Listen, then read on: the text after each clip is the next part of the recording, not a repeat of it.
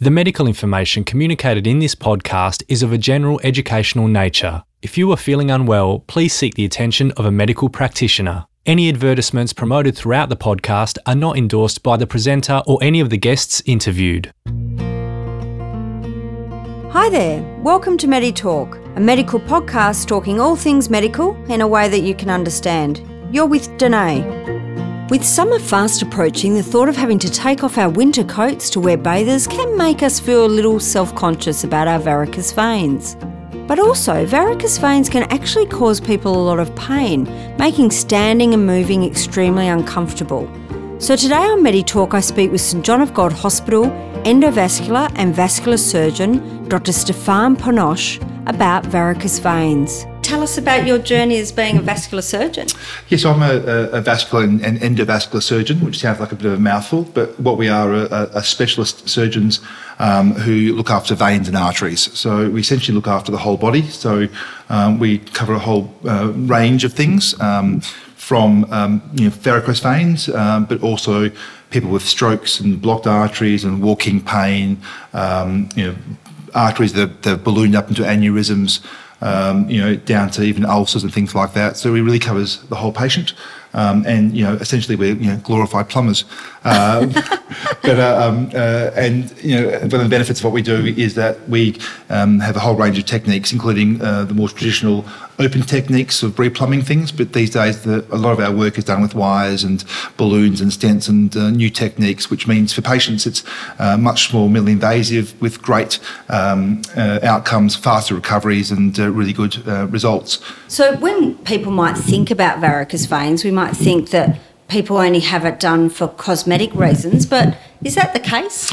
Well, for lots of people, yes. Veins are a real spectrum of disease, and there's not one end or the other end. Essentially, a large group of patients come in with cosmetic veins, and that's fine.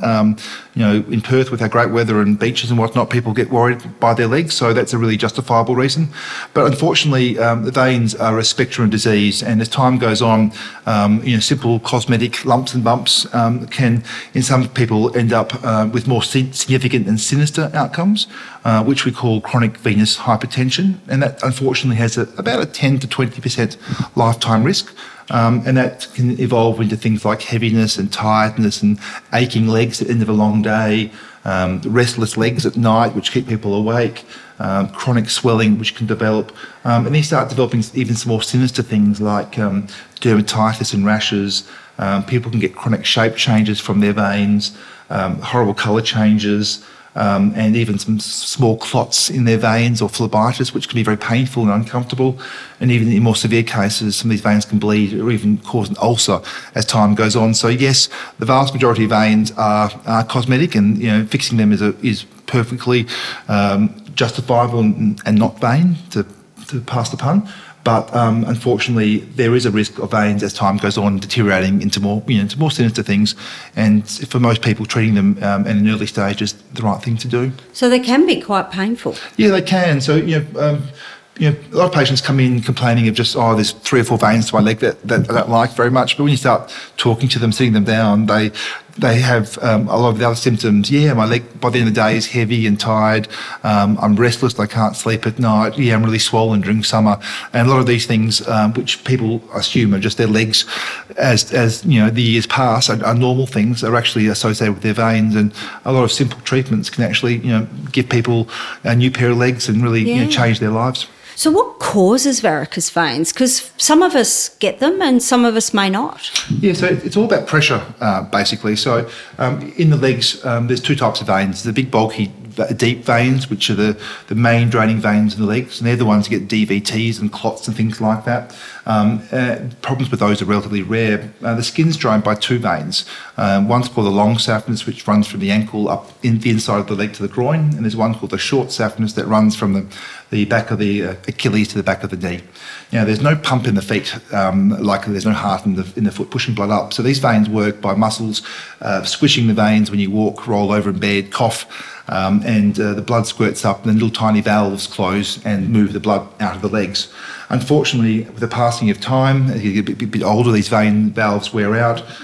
Family history has a role. About 50% of people who have a strong family history unfortunately get veins. Being female has a slightly higher risk. But basically, as time passes and wear and tear takes place, these valves stop working and the blood pools down into the lower leg, calf and ankle. Normally, the pressure in these veins is really low. If you think about your blood pressure, in most people it's 120 or 140. The pressure in these veins normally is about 5, but when this blood pools down there can be up to a 20 or 30-fold increase in pressure in these veins. So you can get pressured up to about 100, so almost the same pressure as your arteries. And veins that can't cope with this, so the small skin veins pop out and become varicose veins. And as time goes on, these veins get leaky, and that leakiness allows fluid to ooze out into your soft tissues, and that can cause the swelling, the pain, the restlessness, and starts causing the more nasty things where you start getting inflammatory changes and can lead to things like the shape changes, the dermatitis, the ulcers, the nasty things that you don't want. So it's all about the pressure, and basically it's all about the valves in the veins wearing out. So does ageing have a little bit of a factor to it? Yeah, age has a role. Essentially veins are more common as you get older, as these things wear out. In my patients, I think the average age is in their mid-40s, but we've treated anybody from 15 up into their 90s. Again, family history has a role. So the more people in your family that have veins, you're more likely to have them. But essentially, no. We see patients in their 20s and 30s. We see young mums after their kids who've had their veins, and we see people as they get older, post-retirement, wanting new legs, and also the more older people who develop these more severe complications. So we see more of the nasty things as you get older, but unfortunately veins affect all ages. Right. So let's debunk some more myths that we've probably heard. I've heard of this one. Does crossing your legs cause varicose veins? No, it doesn't. That's a really common one. It doesn't. Tight pants. So don't feel guilty? No, cross away. Tight pants, don't do it. High heels, don't do it. Essentially, as I talked about a second ago, it's not the pressure from outside the veins that cause varicose veins. It's the pressure inside the veins. So no, you can cross your legs as you please. Fantastic. What about, do only really women get varicose veins problems? So the answer is no. About a quarter of women in their life will develop some visible varicose veins. Men, the reports are variable, somewhere between 10 and 15, but some reports say even a little bit higher. I think the big difference is I see more women in my practice, and I think that's because more women seek treatment for them, whether it be for the cosmetic concerns or otherwise.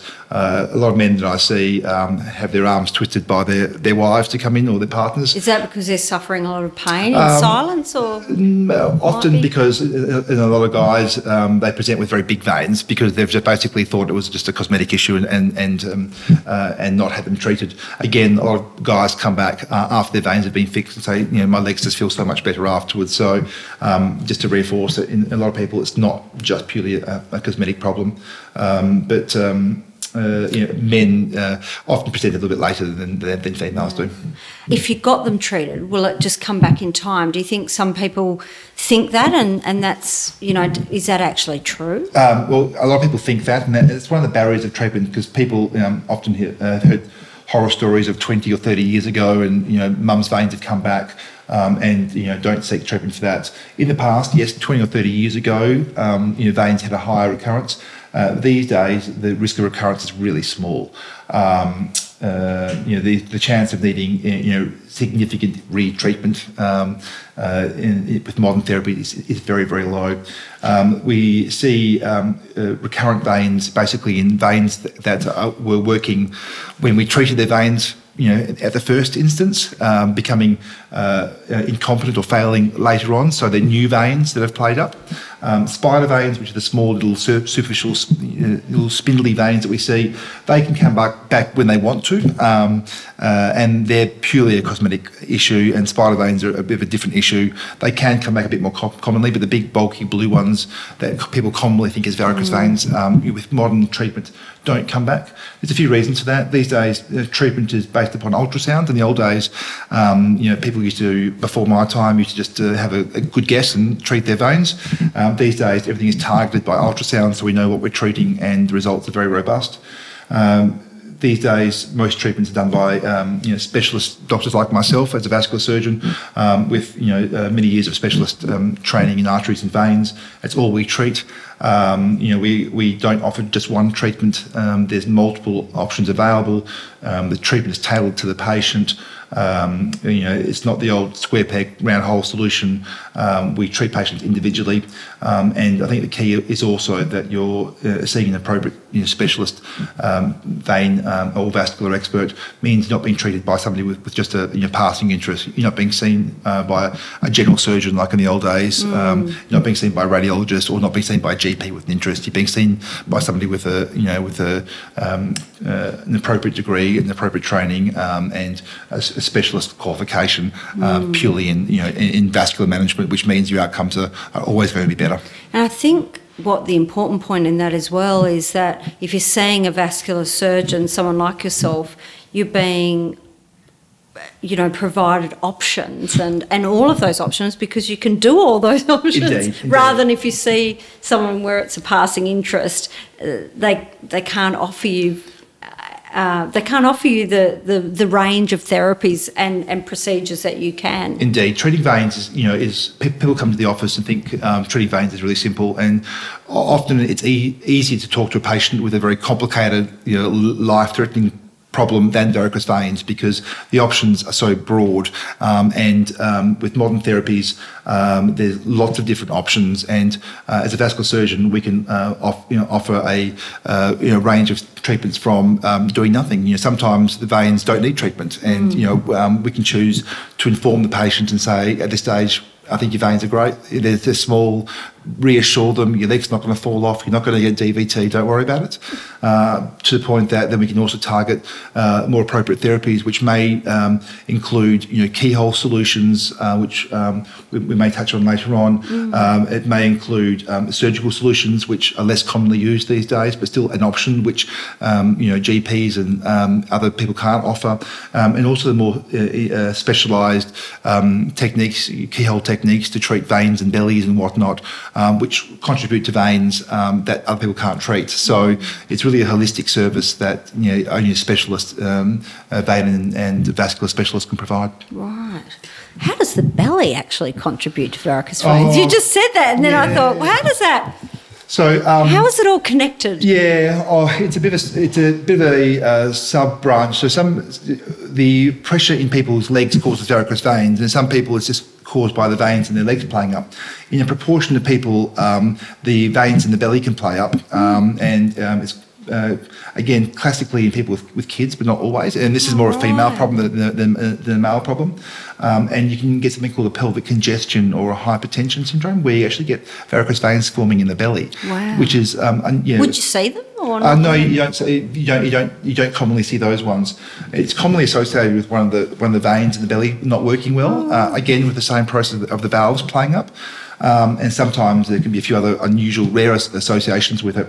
But it's a really interesting problem, because it can cause, add to leg veins playing up, so varicose veins, but also the more sinister heaviness and tiredness and those nasty things, but also causes a syndrome where people can get significant pelvic pain, dragging, bloating, really nasty symptoms of irritable bowel symptoms, and weird veins in weird places like vulval veins and nasty hemorrhoids. So there was an article in the BBC about a fortnight ago about this pelvic congestion syndrome, and there's unfortunately a lot of younger women have had years and years and years of chronic pelvic pain, and they've gone through the rigmarole of seeing gynecologists and being diagnosed with possible endometriosis, and had colonoscopies and multiple investigations, and had chronic pelvic pain. And a proportion of those patients actually have a pelvic congestion syndrome caused by veins in the belly playing up. And it's another reason why seeing a vascular surgeon is a wise idea, indeed. I think. And it's not widely appreciated by a lot of people. It's slowly coming into the fore amongst gynecologists gynecologists and other people whose focus rightly has been on endometriosis, 'cause that's often underdiagnosed as well. But it's something that is extremely easy to treat with amazing outcomes, and you can really change people's lives. So again, as you said, you just need to think outside the box with some patients, and the legs are a possible cause, but you can't treat. If your only solution is a hammer, you see everything as a nail.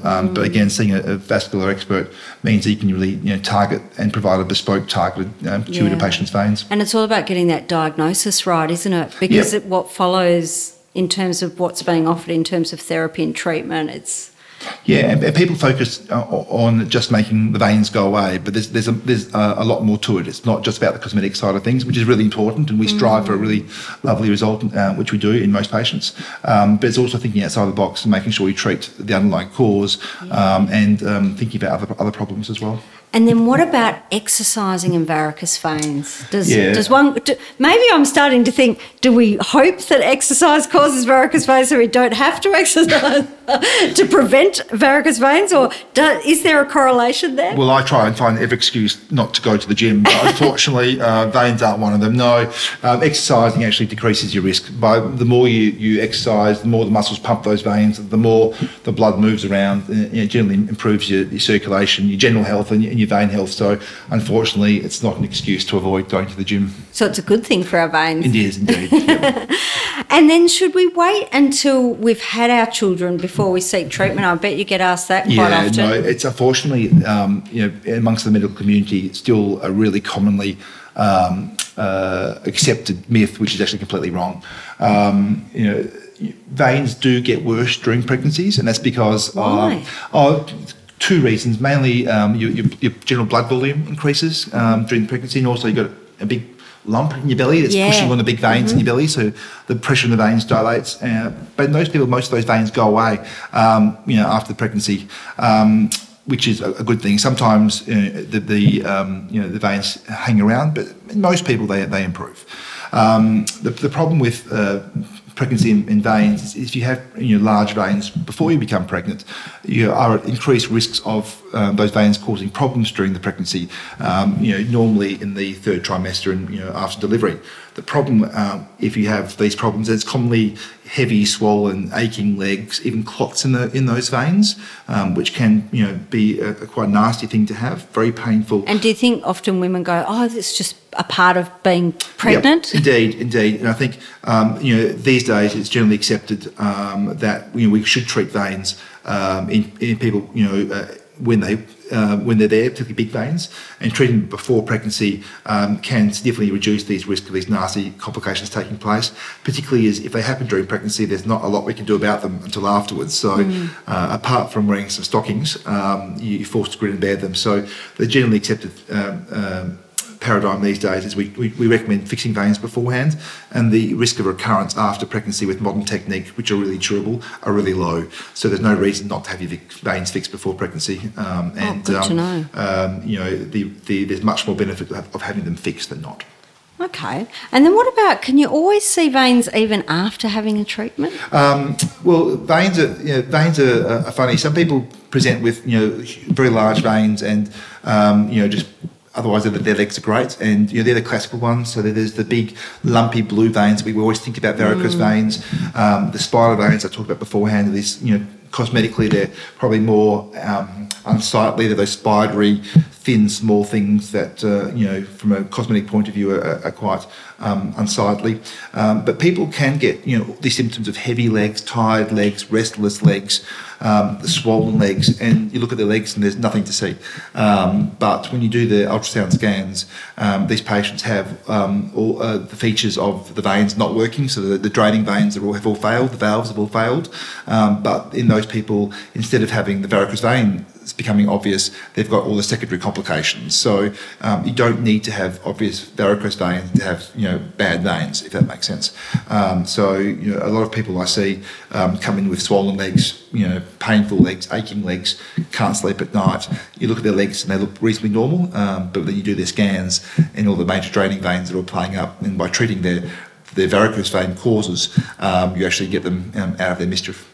That's so interesting because restless legs is very common, isn't it? It is, and restless leg syndrome is a separate entity. It does exist, but people that complain of really aching, heavy legs at night time, particularly after a long day on their feet, a proportion of those are caused by the veins. So again, it comes back to people that think that veins are purely cosmetic. They're not.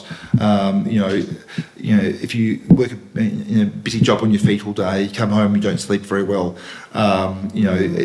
It can be quite disabling, and so veins by themselves are not as benign as people think they are. Yeah. And people blame their legs not being 20-year-old legs; they're 60-year-old legs.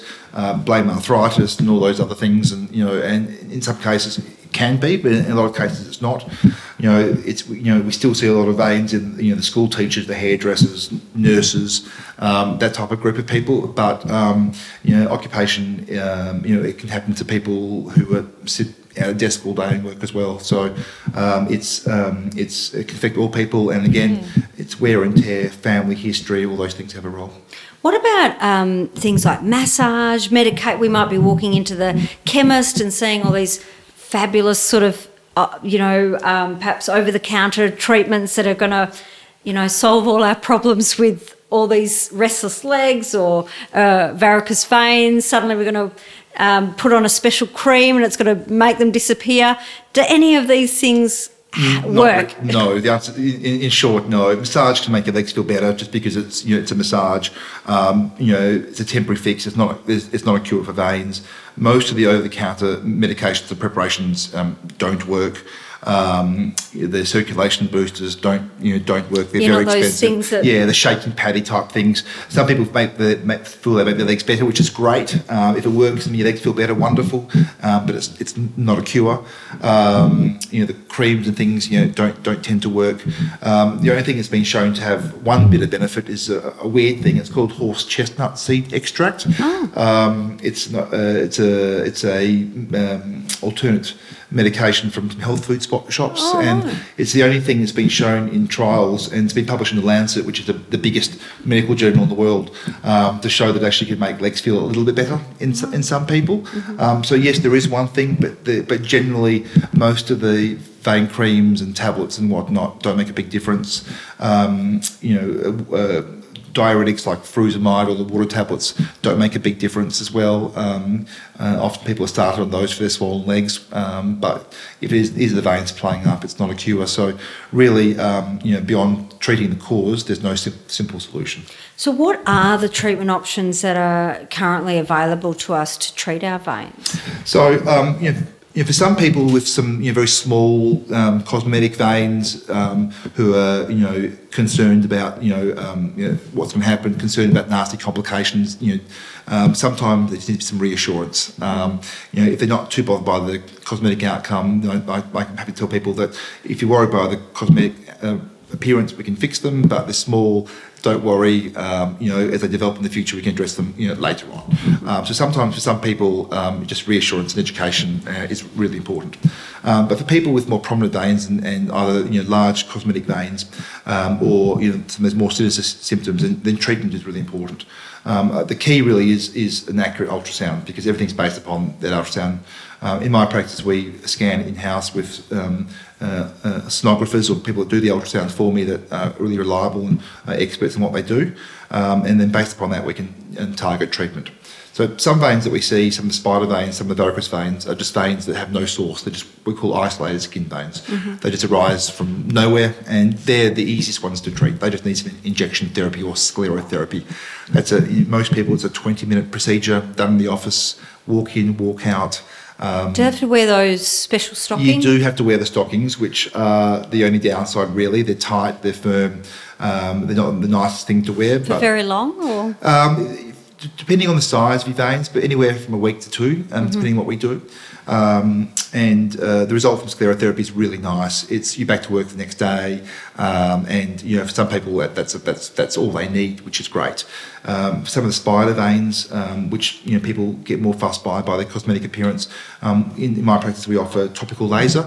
It's very similar to having IPL or hair removal type laser, but a different machine, and that's a treatment that we see an amazing improvement in 70 to 90% of spider veins without stockings. Again, walk in, walk out. Oh, without or with stockings? Without stockings. Oh, so right. yeah, it's a great adjunct. We got our laser about a year ago because we were sick of seeing spider veins that were too small to inject. But now with this laser treatment, which is just topical, no needles, nothing breaks the skin. It's just like having hair removal done, but it has an amazing result in treating veins. So we do a lot of that now for spider veins that bother people. Especially if you don't have to wear the stockings, so you could be back at work. Again, and it's for a small group of patients with those cosmetic spider veins. But again, for a lot of people, once we've got rid of all their big veins, the spider veins become a focus, and they're happy to get those treated. There's a whole range. The treatment of veins is really revolutionised because for a long time it was all about varicose vein surgery, and people were had heard. Is that the stripping they used to refer to it as? The old-fashioned stripping, and technically it still exists, and we still do it in a proportion of patients. People have heard the horror stories of their mums and dads having it, but these days we tend to treat the majority of veins with more minimally invasive keyhole techniques, and a lot of those are done in the rooms. I actually did, I think 4 patients this afternoon in the office, and they all walk in and walk out and have their veins fixed.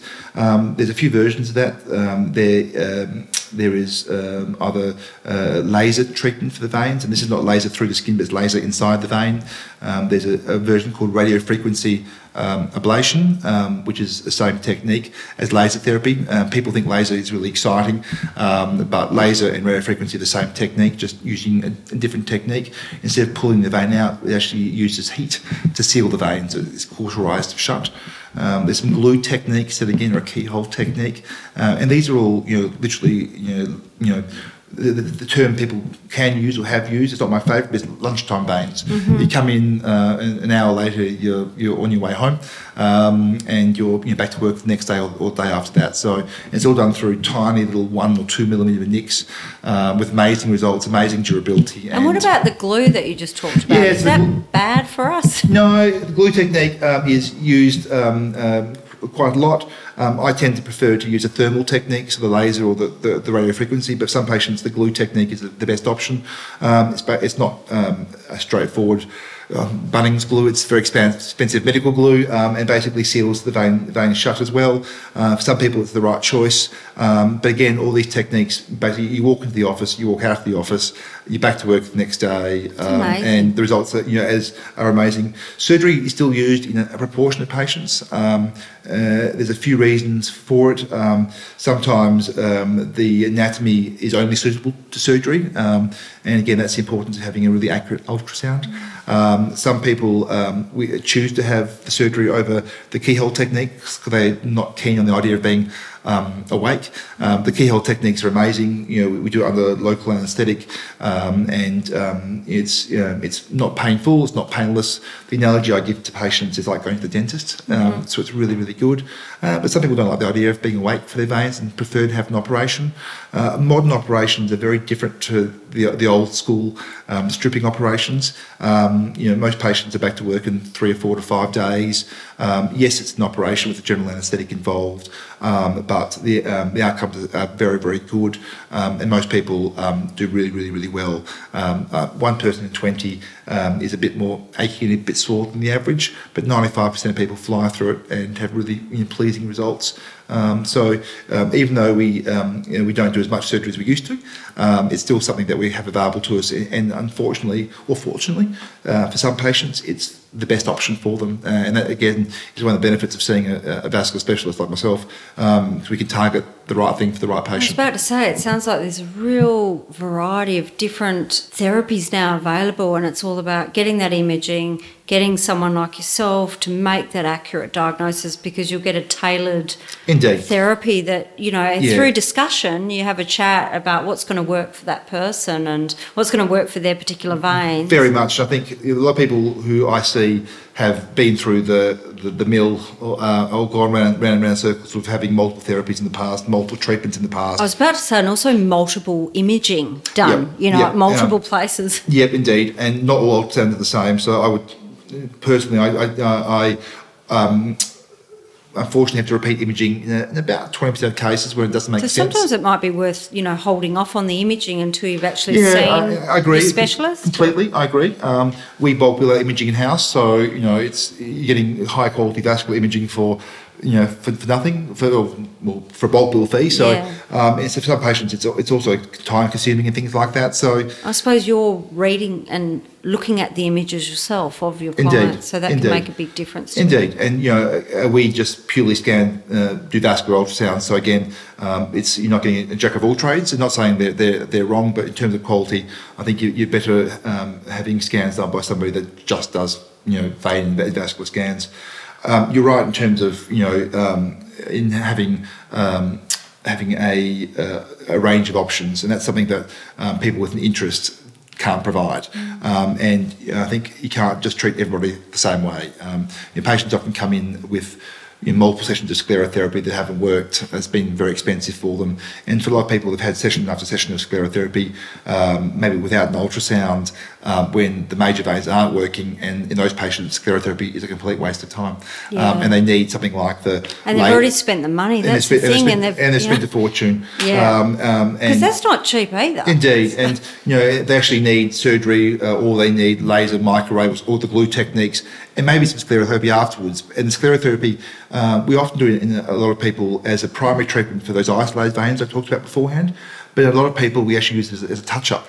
So we use it as a last stage little treatment to get them the best cosmetic outcome as well. So I think patients are often surprised that there's so many options available to them, and I think one of the benefits of seeing a vascular specialist is that we can provide a bespoke, targeted solution that will work for that patient, because every single patient is different. And also you could probably get a bit overwhelmed if you start doing your research and seeing all these different therapies, but sometimes it could make a big difference just having a chat to someone like yourself that talks you through, because how do you choose what the best treatment is for people? Indeed, and for a lot of people, it's flipping a coin.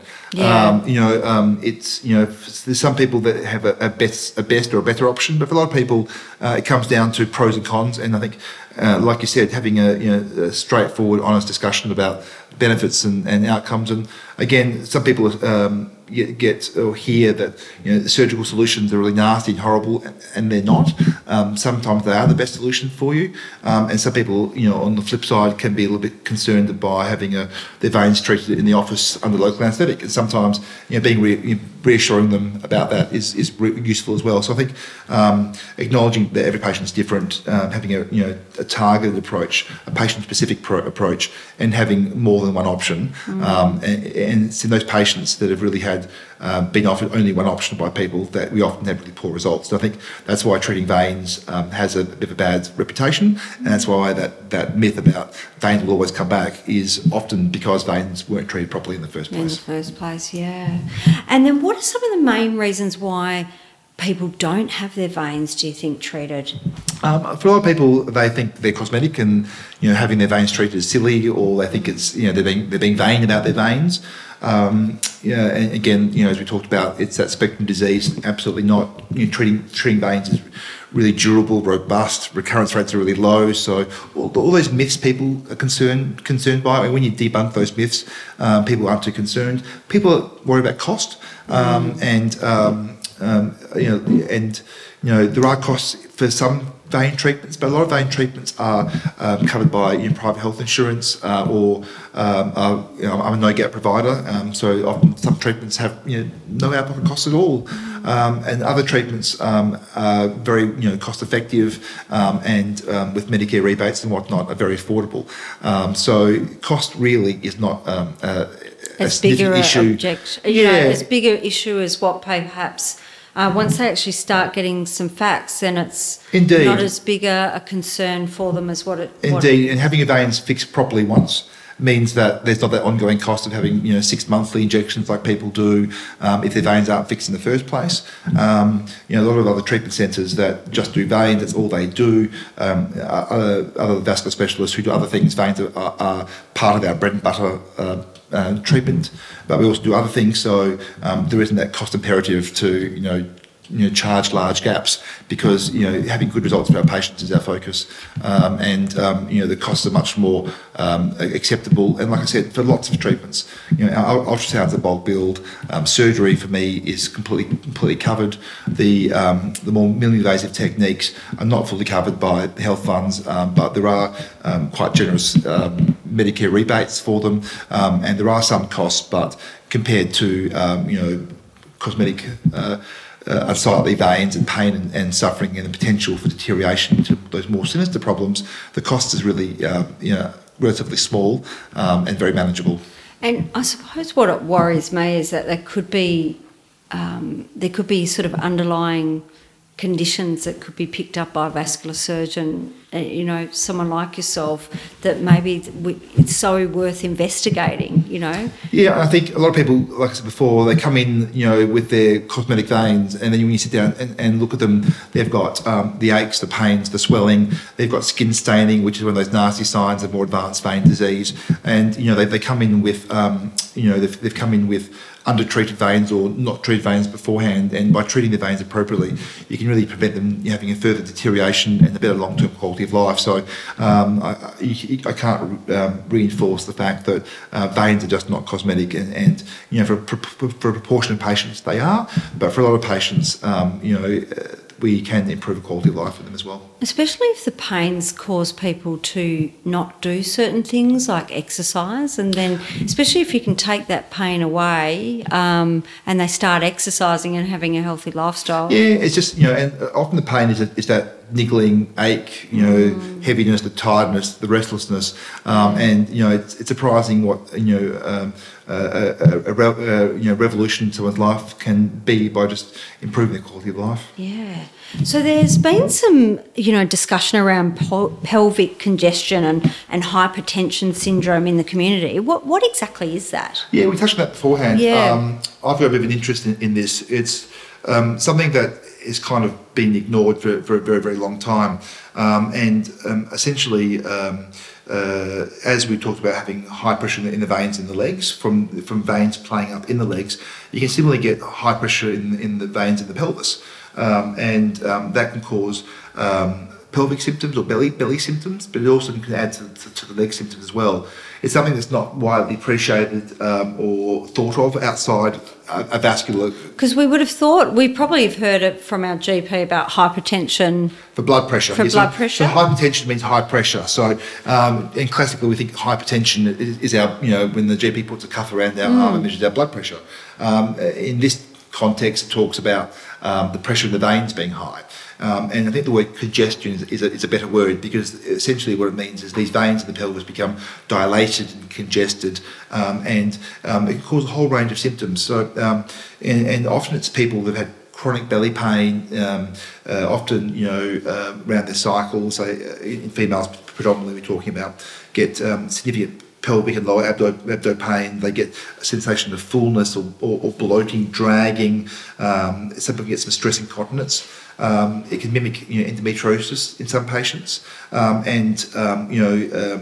For me, a lot of people that describe irritable bowel type symptoms.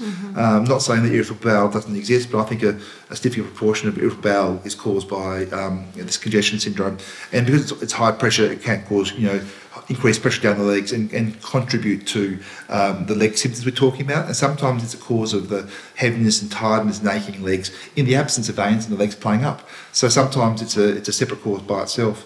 Classically, it's caused by what's called an ovarian vein. So it's a vein that doesn't classically drain the ovary, it drains the pelvis. And just like the valves in the legs that play up, these valves play up and you get high pressure in the pelvis, and it basically causes dilated veins that become inflamed and causes this inflammation.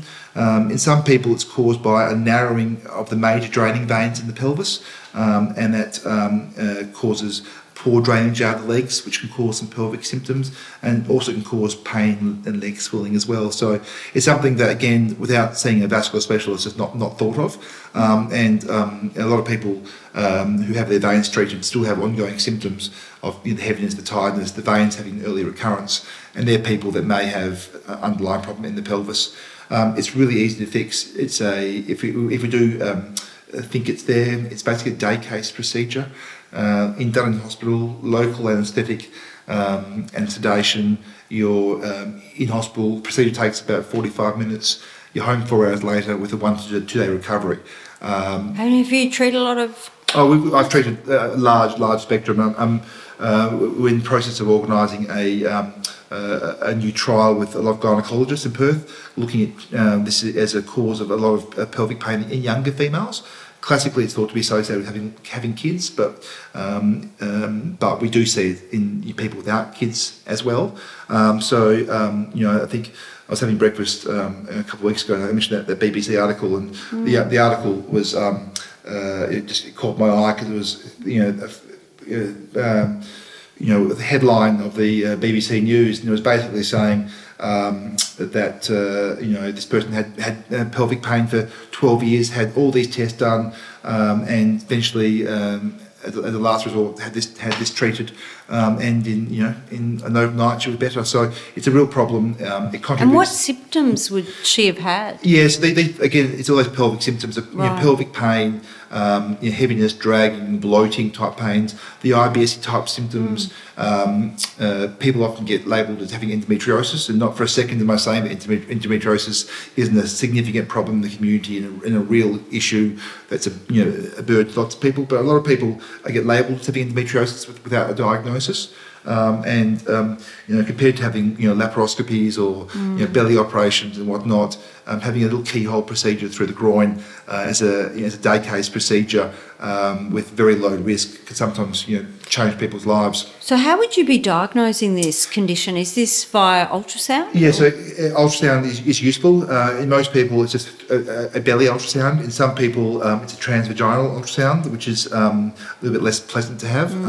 And a larger subset of my referrals are coming from gynaecologists that pick up, who see these patients with pelvic pain, get referred by the GP thinking it's a gynae problem, and have these transvaginal ultrasounds, and they find the big veins and get diagnosed and come to me in that way. And it's an increasing referral base that is great for patients because it makes a big difference. So what's the treatment then? Yeah, so it's basically, it's called a venogram. So they come to hospital under local anaesthetic and a little bit of sedation with an anaesthetist, get a little tiny 2 millimetre nick in the groin, and we take some X-ray pictures using dye of all the veins in the belly. In about 90% of people that we think have it, actually we do find it. And we basically wiggle little wires into the pelvis and use little metal coils to block off the veins that aren't working. So in the belly, we can't laser or super glue those veins or pull them out. So we tend to use these little coils to block them off. So it has the same effect as treating the veins in the pelvis as we do treating the veins in the legs. Wow. It's an amazing, minimally invasive procedure, back to work in a day or so, and has made big differences in lots of people's lives. Really? So the symptoms really can make a major impact in reducing those symptoms. Oh, absolutely. In some people, it turns symptoms off overnight.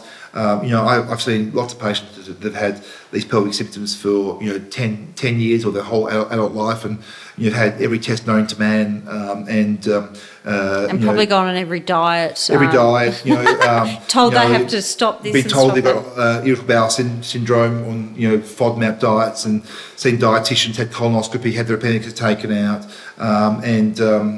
it's it sounds like I'm being overly zealous, but it's not. It's almost a very repeatable process that you hear about. So it's something. Because I can imagine someone would go to one, perhaps have been referred to one, specialty, and they try that, and then they feel better for a certain period of time, and then maybe. Yeah, often it's a process of going through gastroenterologists, gynecologists, and and a lot of these patients often have a mixed pathology. So yes, they do have ovarian cysts. Yes, they might have some endometriosis, which is treated, but this is an additional component. So the problem with this diagnosis is that it can happen by itself and be mislabeled as all those things, but in some people it can be there in addition.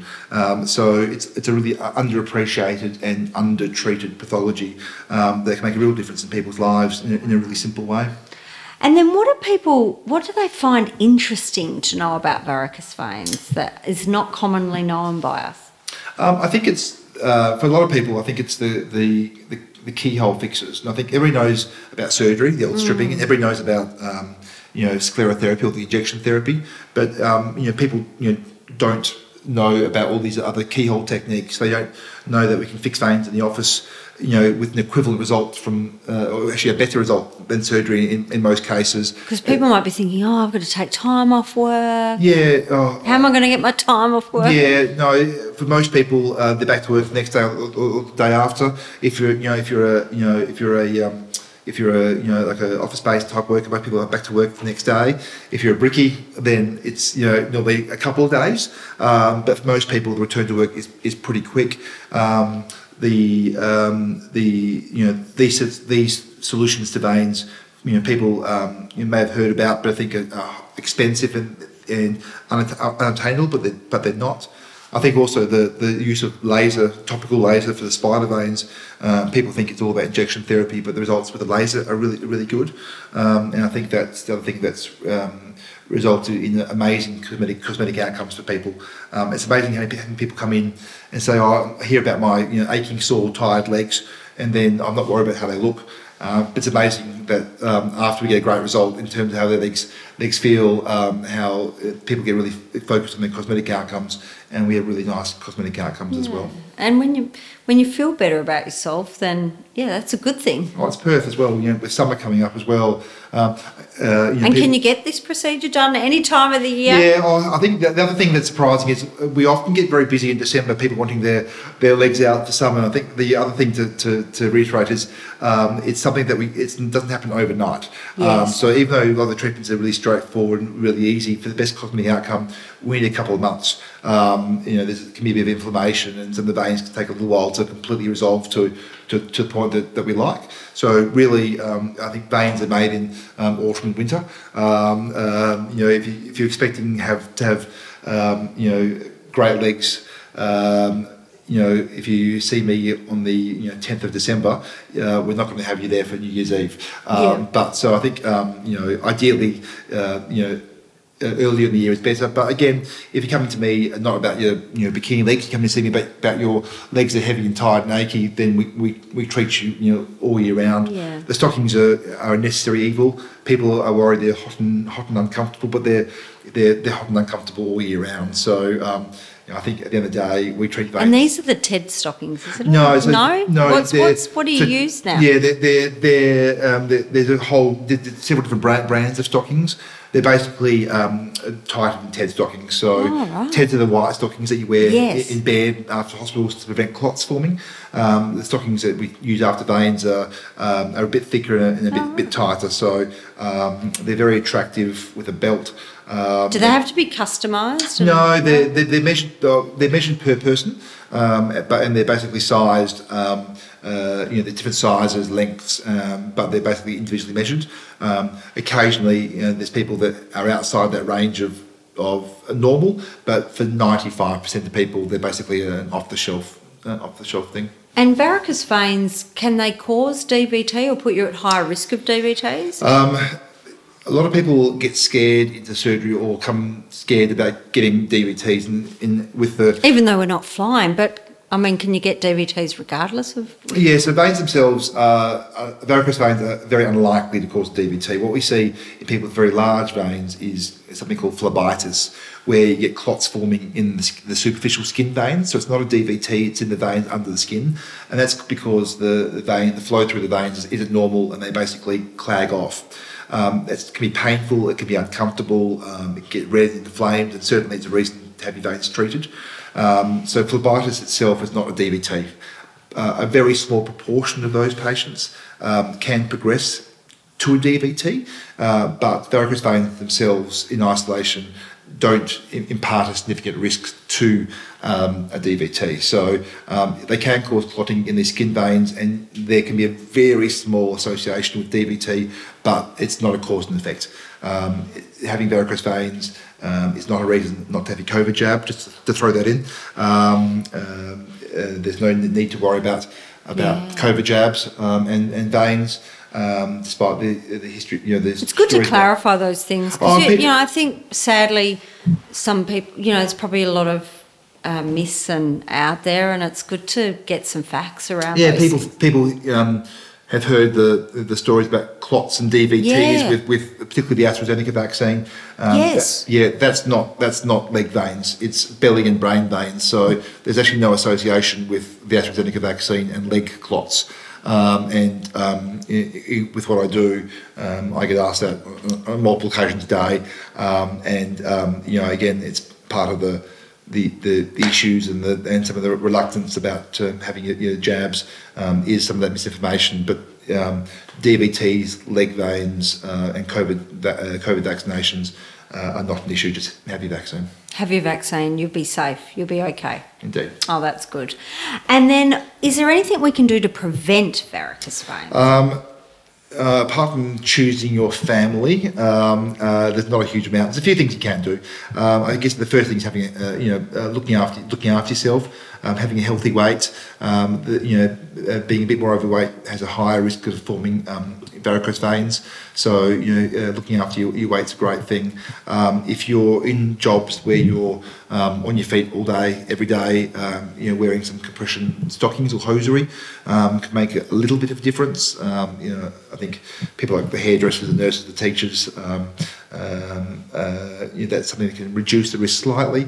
If you're in a job that you sit down all day, every day, get up, go for a walk, get that muscle pump moving, get the blood going. It helps a lot as well. And as we talked about exercise, although people think exercise can cause veins, in fact, by getting the muscles pumping and keeping your circulation healthy and your veins healthy, that reduces your risk as well. What about diet?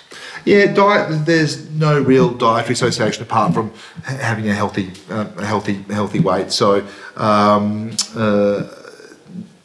there's multiple diets and vein diets and all those things, but at the end of the day, it's all a bit of a myth again. Yeah.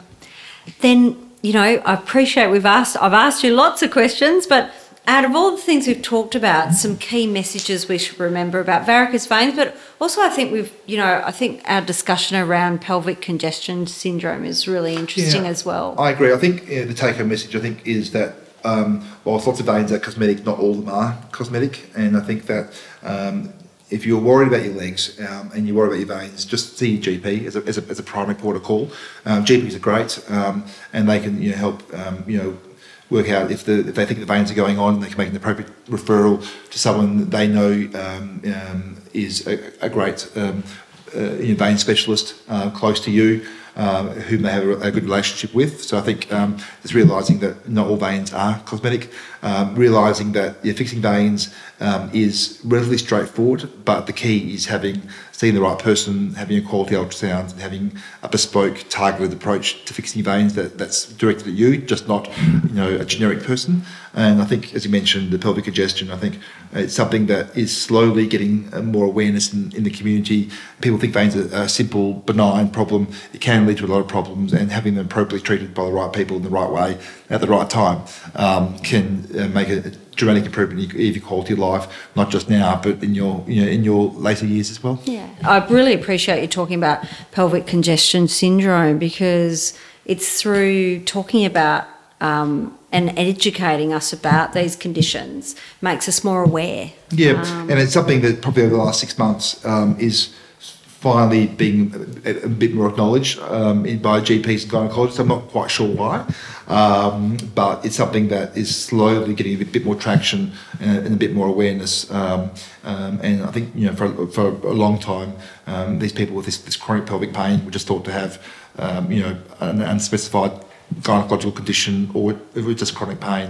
And I'm not saying everybody with pelvic pain has it, but I'm saying that in a significant proportion, but it might be worth investigating. And in saying that, the investigations and treatments are low risk, easy, straightforward, and if it's there, the outcomes can be life changing. Wonderful. Well, thank you for your time. Thank you so much. A big thank you to Dr. Panosh for taking the time to share his knowledge with us today on MediTalk, and to learn more about Dr. Panosh, visit sjog.org.au or visit panoshvascular.com.au. If you feel this podcast episode can help a friend or a family member, please share, as sharing knowledge empowers our lives and the lives of others. If you've enjoyed this podcast, please take a minute to write a quick review on Apple Podcasts. To listen to more episodes of MediTalk, visit meditalk.com.au, and if you have any medical conditions you would like to learn more about, please send me an email via Danae@meditalk.com.au. Stay well and thank you for listening.